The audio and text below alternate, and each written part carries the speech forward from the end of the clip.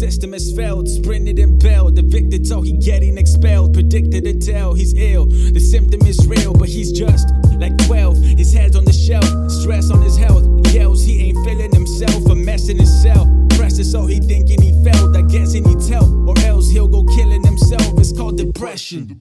Not digging for attention. The difference of ignorance is different directions. The different directions differ in a couple sections. Deliverance of bitterness and venomous connections. But hold up, now it's back to the skit. Attacking this kid, he's bad so he's laughing at shit. Back in his crib, kid thought grabbing a clip, stashing it quick before he saw his dad in a bit. He's packing the kit, bagging for he gagging the tip. He laughing a bit in front of mirrors, wagging that grip. He fucking lost it, just like the elephant man. And now revenge makes him feel better than medicine can. He goes to school, took the fool with the tool in his hand, about to pull like a full trigger onto this man, and then silence in the lobby top. In disbelief, tried to get inside the body drop. But when the body hit the floor, damn, he woke up. Dreaming of this murder scene has only made him choke up. He's become a different person ever since he spoke up. And losing all himself and all the boys is what he wrote of. So he lost all his